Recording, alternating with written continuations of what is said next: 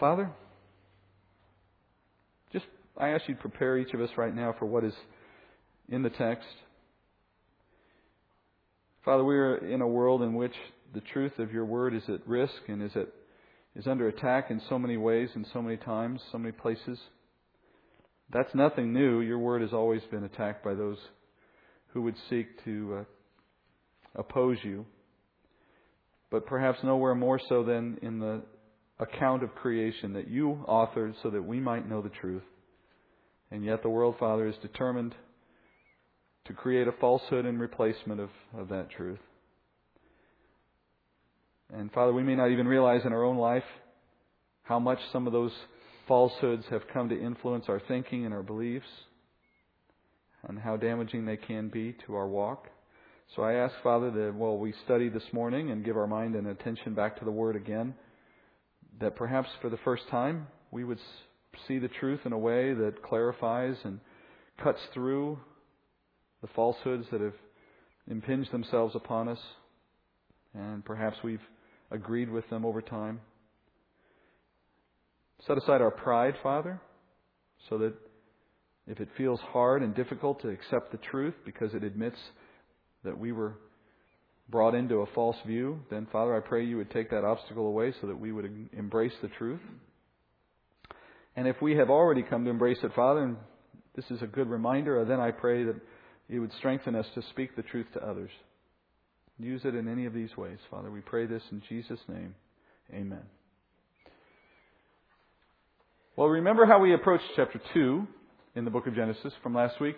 The story that Moses tells in the book of Genesis has a pattern to it, a pattern that I described as zooming in, zooming out, zooming in, zooming out. If you were a pilot, you would think of it as descending low, then going up to high altitude. The way Moses takes long periods of time, talks about them at a very high level, and then after that he will go into a period of chapters in which he takes just some small slice of that earlier period and gets into the details about that one little slice. This chapter, chapter 2, is the first example of that back and forth pattern. Whereas chapter 1 was an overview of the first week of life, now chapter 2 becomes the zooming in, the low-level detail on one day out of those original 7. So that tells us automatically we're going back in time again. That for the next chapter at least, we're going to move backward in time long enough to get some detail. Look with me at chapter 2, verses 4 through 6, and I think you'll begin to see immediately what I'm talking about. Verse 4 says, "This is the account of the heavens and the earth when they were created, in the day that the Lord God made earth and heaven. Now, no shrub of the field was yet in the earth, and no plant of the field had yet sprouted, for the Lord God had not sent rain upon the earth, and there was no man to cultivate the ground. But a mist used to rise from the earth and water the whole surface of the ground." Well, we'll pause there. In fact, we'll pause at multiple points along this journey, as you might expect, because the details are rich, even if the text is very parsimonious. Moses is telling the story of man again. Remember last week I told you that for many who would criticize the Bible and view it in non-literal ways, they come to the first 2 chapters of Genesis as one example of where they believe the Bible is unreliable. And they highlight the fact that in chapter 2, verse 4, it sounds as if there's a whole new story beginning. Almost as if it's a competing account with the one that we got in chapter 1.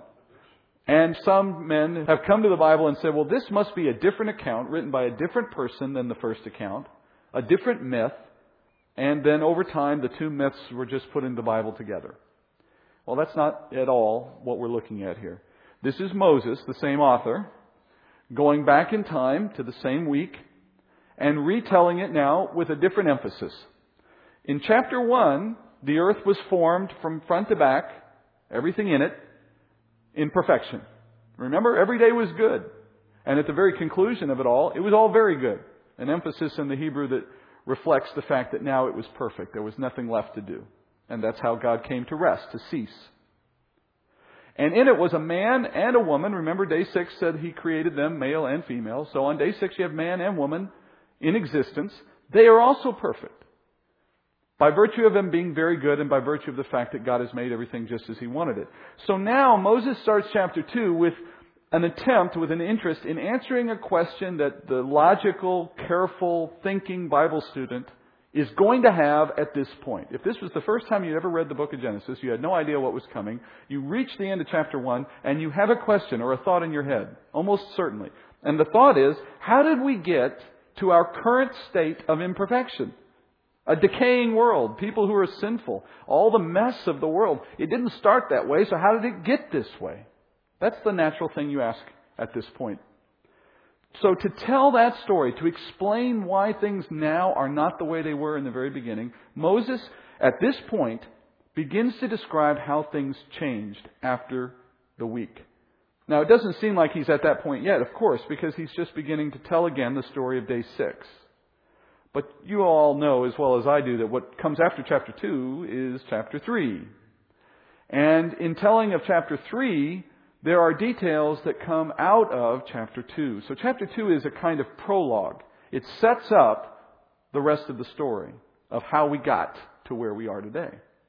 It also gives us a lot of detail around the creation of man and woman specifically, and that's a part of the telling of the stories. So Moses begins this next part of the story, chapter 2, verse 4, by going back to the time right before man was created. He jumps back in time right before you have man on the earth. There is, as God says here, no planting, no harvesting yet. That's the reference here to the field. No shrub of the field, no plant of the field. And we're talking here about the activity of work, of farming, not of the existence of plants.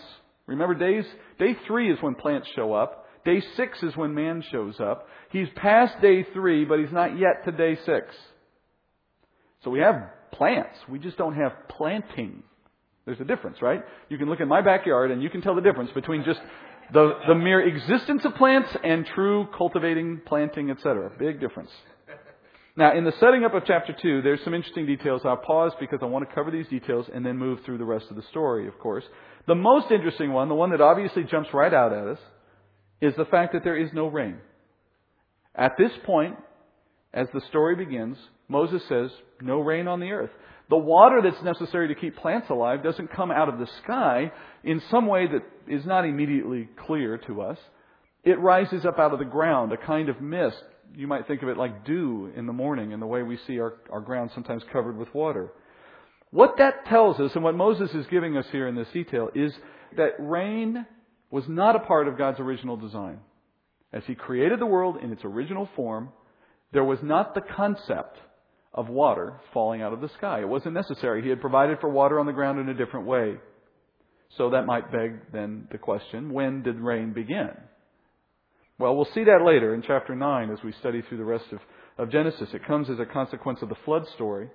But there are two interesting details I want to pull forward from that story just now to give you a partial answer, and then we'll come back later and when we get to chapters 6, 7, 8, 9 and look at it. But there is something to corroborate the theory here of that there is no rain. In chapter 7, for example, of Genesis, verse 11, 7:11, easy to remember, we're told that the floodgates of the sky open up.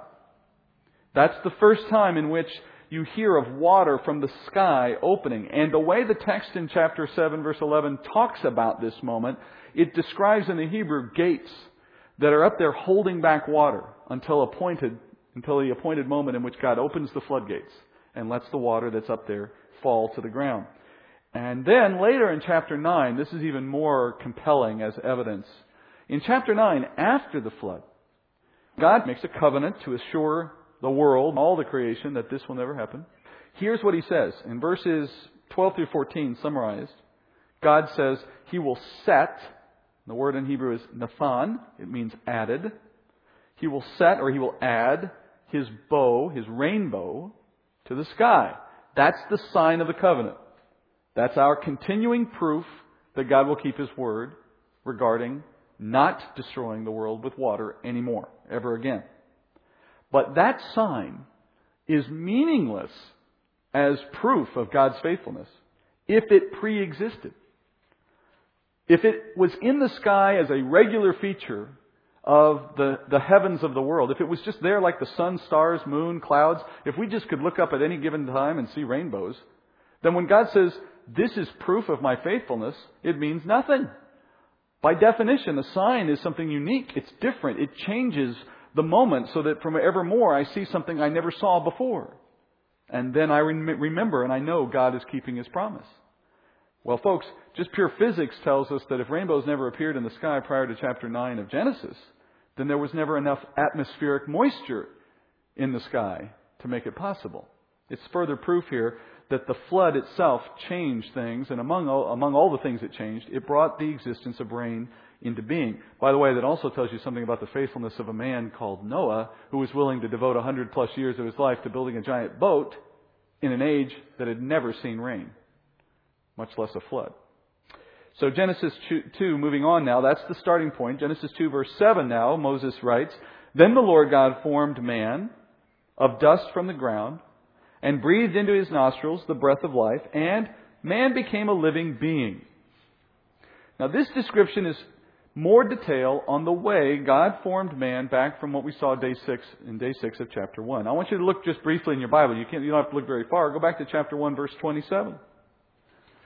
Chapter 1 verse 27 has two parts to it.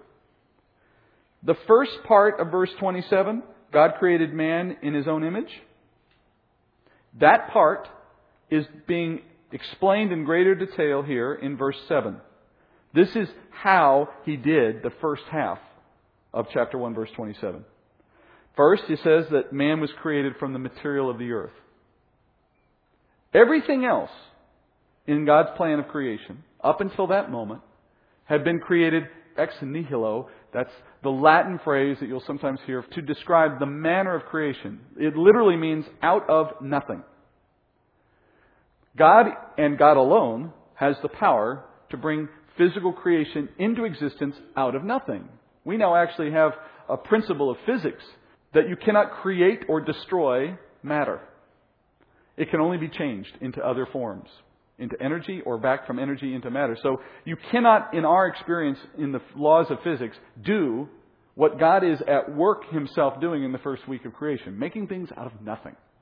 But now, when He gets to man, He doesn't do that anymore. He creates man out of the dirt of the ground, out of the dust, out of the pre-existing material of the land itself. Formed, the word formed, when you see it there in verse 7. Yatsar, it means pottery. Literally, it's the word for pottery. This is where the Bible gets that picture of God being a potter and us being clay. And the word Adam literally is dirt or earth in Hebrew. So He names us after the material. He forms us using a word in Hebrew that means the potter making clay. We heard earlier in chapter 1 He used His hands. He formed us with His hands. Not that He has physical hands as we said then, but it's a picture of His loving, caring attention to this one part of His process. But the question that you should be asking, we should be asking right now is, why did He use dirt? Why didn't He use ex nihilo? Why didn't He create us out of nothing like He did everything else? After all, if man are God's greatest creation, and if all of the other creation was being made for our benefit, if it was all leading up to us and we're the crescendo of it all, then why make us from dirt? Right? It seems lowly. It seems commonplace. You would think we would be the crown jewel of the process. And yet by the manner it seems the opposite. What is He doing this for? Well, you get the answer for why in chapter 3. But for now, I just want you to know God was making decisions here, including the decision on how to create man, with a full knowledge of what the future holds. And He did it this way because of what He knew was coming in chapter 3. Had He done it any other way, for example, if He had done it ex nihilo, what happens in chapter 3 would have been a terrible, terrible outcome for all of us. And I'll show you why when we get there. Moving forward, He takes this lump of clay that He's formed into the man we call Adam, and He breathed, it says, life into the man. Now this is a completely different experience than was applied at any stage earlier in creation. There is no parallel to this anywhere else. God gives physical life to Adam, and then a spirit life, a spiritual life, in the moment that He does this breathing process. Isaiah talks a little bit about this in Isaiah 42, verse 5, when he writes, "Thus says God the Lord, who created the heavens and stretched them out, who spread out the earth and its offspring, who gives breath to the people on it and spirit to those who walk in it." Job talks at times about existential issues, what it means to exist, what it means to be man. And in chapter 34 of Job, verse 14, he writes, "If God should determine to do so, if He should gather to Himself His Spirit and His breath, all flesh would perish together and man would return to dust." Isn't that interesting? Should God determine to do so, He pulls back His breath, His Spirit, in other words, all flesh would perish. So what keeps us physically alive then, the inevitable conclusion we draw from Scripture is, physical life, human life, is not a biological process. It includes the physical biology of the body, yes, that's obvious. But life is not determined by the biology. The biology is determined by the Spirit. And the removal of the Spirit that God gave us will result in the body dying. And another way to say it is, until God removes the Spirit, the body can't die. Remember the parable Jesus told at one point about the man who stored up goods for himself, forgetting that one day he has to die? At the end of that parable, Luke 12:19, Jesus says this, speaking as that man, "I will say to my soul, Soul, you have many good things laid up for many years to come. Take your ease, eat, drink, and be merry." But God said to him, "You fool, this very night your soul is required of you, and now who will own what you have prepared?" The phrase there to me is evocative or connected to what Isaiah is saying. God reached into the man's life and said, "Today's the day I need your soul back." Body dies. That's how it happens. Remember Jesus on the cross? He gave up His Spirit and then His body died. No one took His life from Him. He says, "No one takes my life, but I lay it down." He picked the moment of His death on the cross by when He chose to give up His Spirit. Then His body died. And it's God's Spirit Himself, the Holy Spirit, who was the actor in the process, giving men their spirit. That comes out of Job as well. Job 33:4. Job says, "The Spirit of God has made me, and the breath of the Almighty gives me life. Refute me if you can. Array yourselves before me. Take your stand. Behold, I belong to God like you. I too have been formed out of the clay." So God creates man here. And let's consider what we have here as a starting point. This is back to the original point I made this morning. Moses is trying to explain to us how we got from perfection to where we are. And he's going to take a couple of chapters at least to do that. But here at the very beginning, he's starting with what we were in the beginning. Perfectly formed physically, a man whose body is literally perfect. Wouldn't we all like to see that person? Well, it existed. Adam was perfect physically, sinless. And probably more importantly, he was perfect spiritually. He had an innocent spirit.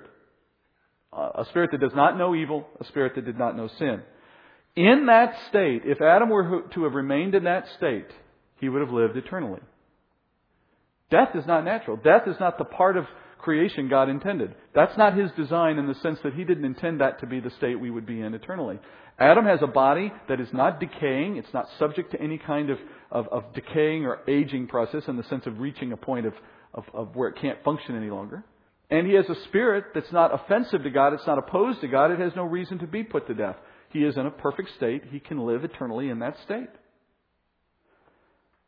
But now, as we come into the life that we know, all our kids, ourselves, our grandkids, and of course, if you go back in time, everyone between us and Adam, when we were born, we don't come into the world like Adam. We don't. We inherit a disobedient spirit. Paul says we come into the world with a spirit that is opposed to God, that is an enemy of God. And we all know this just from a few years of life. We all have bodies that are corrupting and dying and decaying. I mean, some of us do our best to avoid admitting it and trying to cover it up, but the truth is, we all know it. It's inevitable. Now, God is at work correcting these problems. Since the time of Adam's fall, He's been at work correcting them. For example, with each believer, with each person who comes to faith in Christ, you receive a new spirit. The one you're born with is replaced by a new one. And the same way God gave Adam his spirit is the way we receive our new spirit by the Holy Spirit, by His arrival in our heart. That comes in, of course, for us as a consequence of faith. Later, though, we still have a problem, of course. At the moment I believe, I still got my old body. So I'm halfway there. I've got half the problem solved. I'm still dragging the other half with me, though. I still have the old, corrupt, sinful, decaying body. But I got a better spirit. But Adam was two parts. He was the clay And He was the breath of God, Spirit. The Spirit's been fixed for those who believe, but the body's still hanging around. That's where we go to somewhere like 1 Corinthians 15, where Paul talks about the fact that on a future day, in a twinkling of an eye, we will receive that new body that we all look for. We call it the rapture for the church. But it's resurrection. It's resurrection. It's a new physical body joining to the Spirit. When that day comes, the problem's solved for each person in that situation. We have lost not only the old spirit, but now we've given away the old body. We're all new again. You and I will reach the point to where Adam was in the beginning. We'll know what it was like, I guess, to be like Adam. We have a different life than any other creature because we have a different starting point than any other creature. Plants, for example, are biologically alive. But they do not have kai nefesh. That was the Hebrew word for the living lifeblood. Animals, on the other hand, do have kai nefesh. They have a living lifeblood, but they don't have the spirit that comes from the breath of God. Animals can die because they have this lifeblood. They can be put to death. That made them a suitable sacrifice when God put the law together with Moses and gave it to the nation of Israel. And He used animals to take the place of men, to make a picture, to make a story about what sin requires. It requires a death. And these animals become a substitute, at least for a time. But an animal cannot be murdered. An animal cannot be murdered. The term murder refers to an unlawful taking of life. And in order for something to be unlawful, it has to be against God's intent, against God's desires. In Genesis chapter 9, after the flood's over, when He's giving the rainbow and the covenant, God also gives this to Noah. He institutes the eating of meat. He institutes the opportunity now to finally eat meat. And He says this, He says in 9:5, He says, "Surely I will require your life blood, kai nefesh. From every beast I will require it, and from every man. From every man's brother I will require the life of man.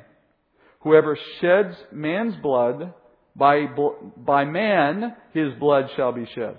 For in the image of God He made man." We'll talk more about what all that means when we get there, but the summary of it for today is there is a penalty God institutes in chapter 9 for the taking of a man's life, and the penalty is that the one who takes it shall have his life taken. We call it capital punishment. That is God's pronouncement against the taking of man's life. That is the penalty that must be paid, the stiffest penalty possible. He also institutes in that same part of chapter 9 that an animal that takes a man's life must be put to death as well. So there's an important principle of Scripture, and it's one that's virtually lost in our modern culture today, that we have a spiritual obligation, according to Scripture, to treat other men with love and respect, regardless of how they treat us, because they are made in the image of God. That's their reason to be treated. Not by how they treat us, but by how God sees them. That's the basis for why we treat them well, why we treat them properly. But should that person or any person take it upon themselves to end the life of someone in an illegal way, murder in other words, then they have nothing to expect back from people except the same judgment in response. Capital punishment is a legitimate, reasonable, legal remedy according to Scripture, if it's carried out under those terms. So given these injunctions, can we ever take the life of another man? Not if it's unlawful, of course. That's murder. But God Himself says yes under certain circumstances. I sat on a death penalty case as the foreman of the jury one time, and we had to come to the conclusion that the man deserved death.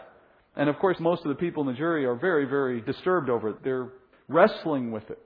And that's a good thing. No one should enter into that decision lightly. But at the end of the day, if you believe the facts are such that the person's guilty of murder, personally, I had no qualms whatsoever about the judgment because it's not my fault.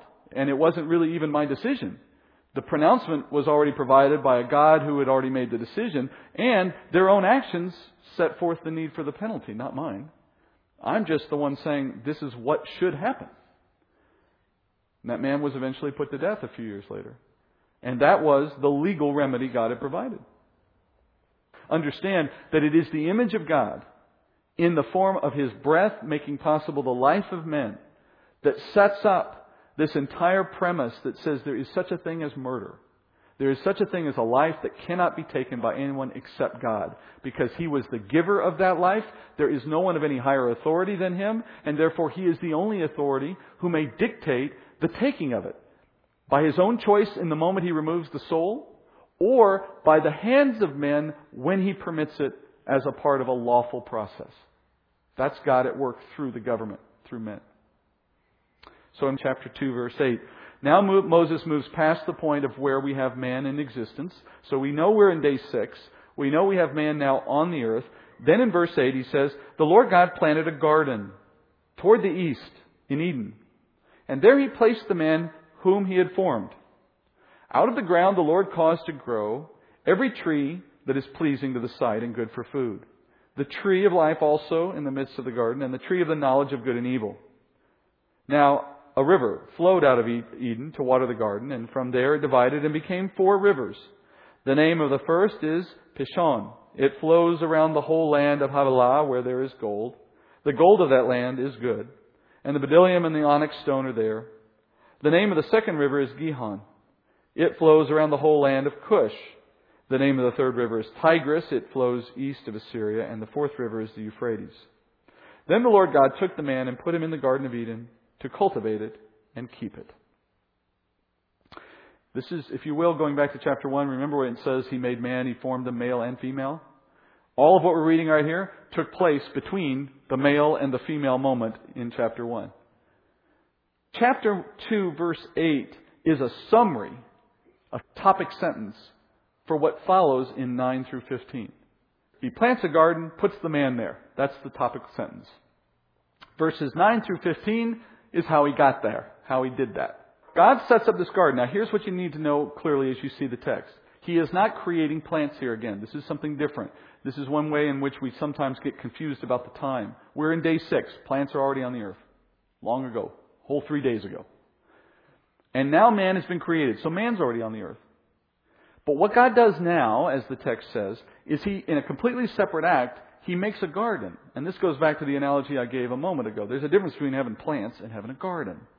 This is a specially arranged set of plants in a really nice setting, maybe with a little fence around it. It's set up like a garden would be set up, okay?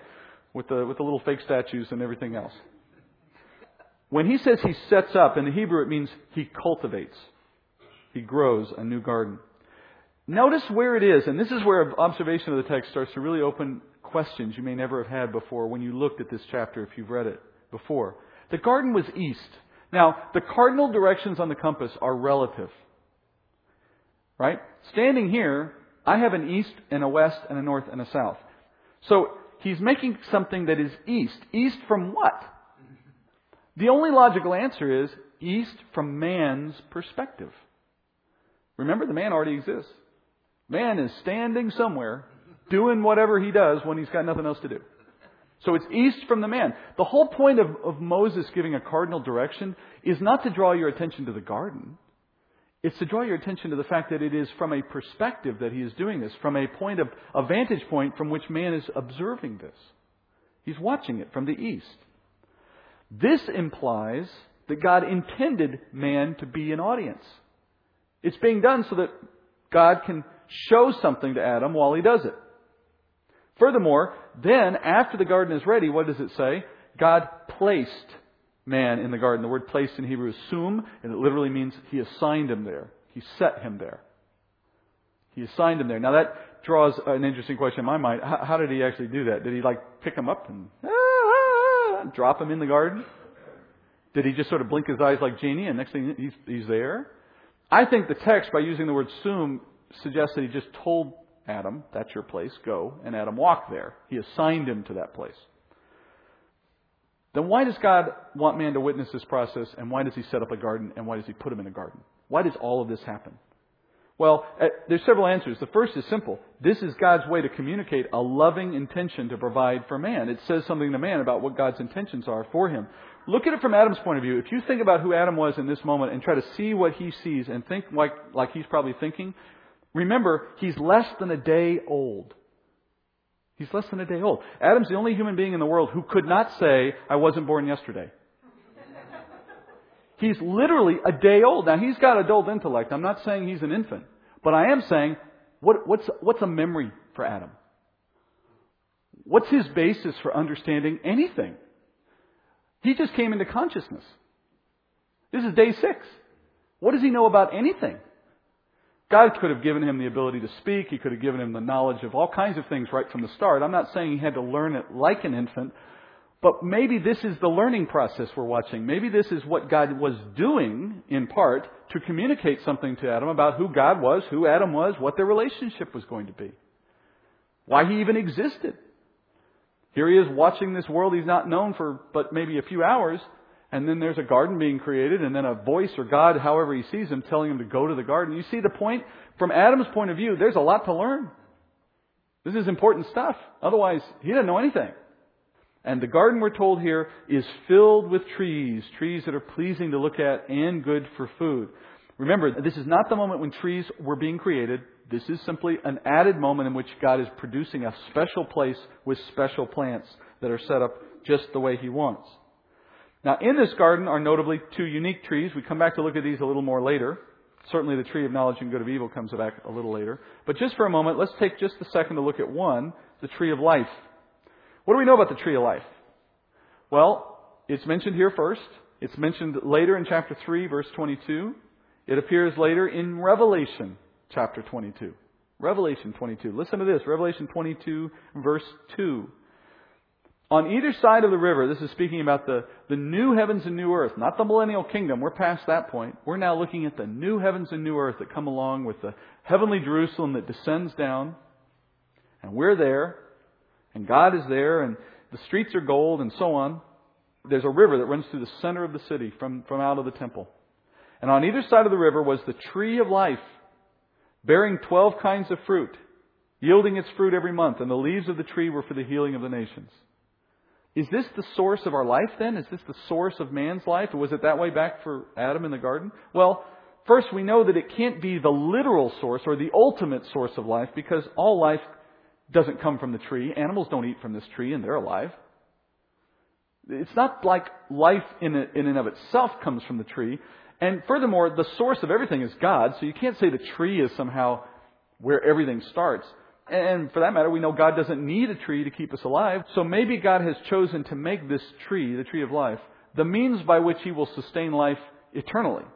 Again, not because the tree is special, but because God has chosen to do it that way. Could have done it anyway. That's the way he may have chosen to do it.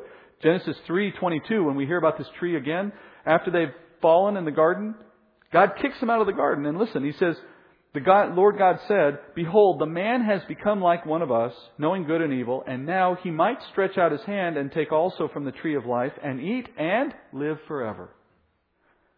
So it suggests that the tree has been given the capability to keep physical life going forever. By God's choice, that's how he designed it.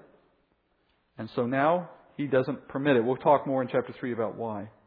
A better question to ask would be, why create a tree to provide eternal life? Why not just do it without a tree? And I think the answer is the same both for the garden and for our future. There will be a tree we have to visit regularly and eat from it if we are to sustain our life eternally. But that then makes it a very powerful reminder that our life has a sustainer. Think about the problem if there's eternal life. As you live eternally, I think over time you're likely to stop thinking about why and just take it for granted. We know about life and death, right? We're conscious of the fact that life is tenuous. And so we pray and we appeal to God for strength and for health. And we pray when people die and we mourn when people die. And we're always mindful of that. What happens when that goes away? Are we going to be just as thankful and mindful of God as our sustainer, as our life giver? Perhaps this tree becomes his symbol for reminding us that God is always there providing. He is continuing to uphold our life. And then that brings us to the other tree, the tree of knowledge. Let's just say a couple things in passing as we move past it. It is a real tree. It's got fruit on it. You can eat from it. We know woman will do that. And so will man. It has pleasing food. That's what the woman says when she sees it in chapter 3. And therefore, I'm going to tell you, I don't think it's any different than any other tree when you look at it. I don't think it stands out. I don't think it's got like a big flashing neon red sign that says, "Don't eat, don't eat, don't eat, don't eat." I think it just looks like any other tree. In fact, I'm not so sure it isn't just any other tree. What made it different was only what God said about it. It doesn't require that the tree itself have anything different about it. We'll look again at that later. The rest of the description here deals with rivers. Now, there is an interesting detail here. In the Hebrew, there is a verb tense change midway through the description. In verse 10, the description is in the past tense. So he's describing in verse 10 what it was like when you lived in the garden, as Adam would have at that time, and watched the waters come out and divide into 4 rivers. But then after that, the verses are all described in the present tense, which would mean in Moses' day when he wrote this book, which is after the flood, after the garden is gone. It would seem as though the initial description is one handed down by Adam, but when Moses wrote this account, he's writing it from the point of view of what people in his day could have gone and looked at had they gone to the region. So the garden being destroyed by the flood, now there's only these 4 rivers left. Here's an interesting detail, by the way. The garden stood, as it was originally created, for 700 years after Adam's death. 700 years after Adam died, and Adam lived 930 years. For 1,600 plus years, the Garden of Eden was still on the earth. Men could go up and look at it. They just couldn't go in. After the flood, now it's gone. And then, lastly, chapter 2, verse 15. Then the Lord God took the man, put him in the Garden of Eden to cultivate it and keep it. I want to end on this because it sets us, I think, with something to think about all week. The word for cultivate there is abad in the Hebrew. It literally means to serve. It's the word for serve. Adam is told by God to serve God by keeping the garden or preserving it or securing it. That's the sense in the Hebrew. Basically, Adam gets his first job on day 1, which is cultivate, keep my garden. That's how you serve me. Just like most young men, Adam's first real job was taking care of the yard for Dad. Turns out the oldest profession is gardening. Why was Adam created? To serve God. To serve in the garden. Even from the beginning. Now his work was different from ours. It's in a perfect setting. It's without the fall, without the curse on the ground. It's a different kind of work. Presumably not as hard and frustrating, more rewarding. Probably was easier to keep everything trimmed and looking pretty. The bushes probably looked like the archangels Michael and Gabriel, and it's like Disneyland all the time. It was still his service to God. Scripture teaches us that we will work in the kingdom when we are in our perfect new bodies for the kingdom. We will have farming. Isaiah talks about farming and building and planting and harvesting. There will again be work, even after we leave this world and we are not in sin any longer. And therefore, I would make an argument from this and from other texts of Scripture that retirement, the concept that the world pursues, is not a biblical concept. No man is ever portrayed in the Bible as retiring in the sense of ceasing from working and serving God. We aren't supposed to cease work and then just go serve ourselves until we die. That is not a biblical concept. Now, you can cease a full-time occupation. You can retire from the job you had. That's not unbiblical. But that just becomes a transition to serving God in some new way. Not fishing until you're dead. Paul warns about that kind of lifestyle, as you may know, in 2 Thessalonians. He says this, chapter 3, verse 10. For even when we were with you, we used to give you this order. If anyone is not willing to work, then he's not to eat either. For we hear that some among you are leading an undisciplined life, doing no work at all, but acting like busybodies. Now, such persons we command and exhort in the Lord Jesus Christ to work in quiet fashion and eat their own bread. Paul says this because the testimony of our lives is not just a testimony about what God's done for us. The testimony of a Christian life ultimately is a testimony that we are His and that we are serving Him. And so the nature of our existence should be from day one and into eternity to serve God. Somewhere, somehow, wherever He places you. Adam wasn't exempt from that. Adam was given that job to serve God in the garden. Thank you, Father, that we've had a chance this morning to understand a little better how it is that you worked to create us through Adam. And that you did it with perfection, and that you did it so that Adam may know and understand your love and your care, and so that he might serve you. That, Father, represents your perfect plan for all creation, for us as well. That though we are yet not perfect, there is a plan in which you will arrive at that for us, and then in the meantime we serve you. Father, I pray that since we know that Adam once served you and that we know we will once serve you yet in the future, here we are in between, called to serve you now. I pray you would give us a heart to do that. Father, I think through your word and I reflect on the fact that the only time in history, in all your creation, in which serving you results in a reward is now. This is it, Father. You hold out an opportunity for reward if we serve you now, though we will always serve you. What a shame it would be, Father, if the one time we have to serve you in hope of a reward is the time we fail. So I pray, Father, that we would be mindful of the urgency and of the opportunity, and we would take full advantage of it by serving you in the greatest possible way. And let this church, Father, be a training opportunity, a coaching and edifying opportunity, an encouraging place so that we may all be better servants. And then lead us into this time of communion, Father, mindful of how your sacrifice makes all this possible. We pray this in Jesus' name. Amen.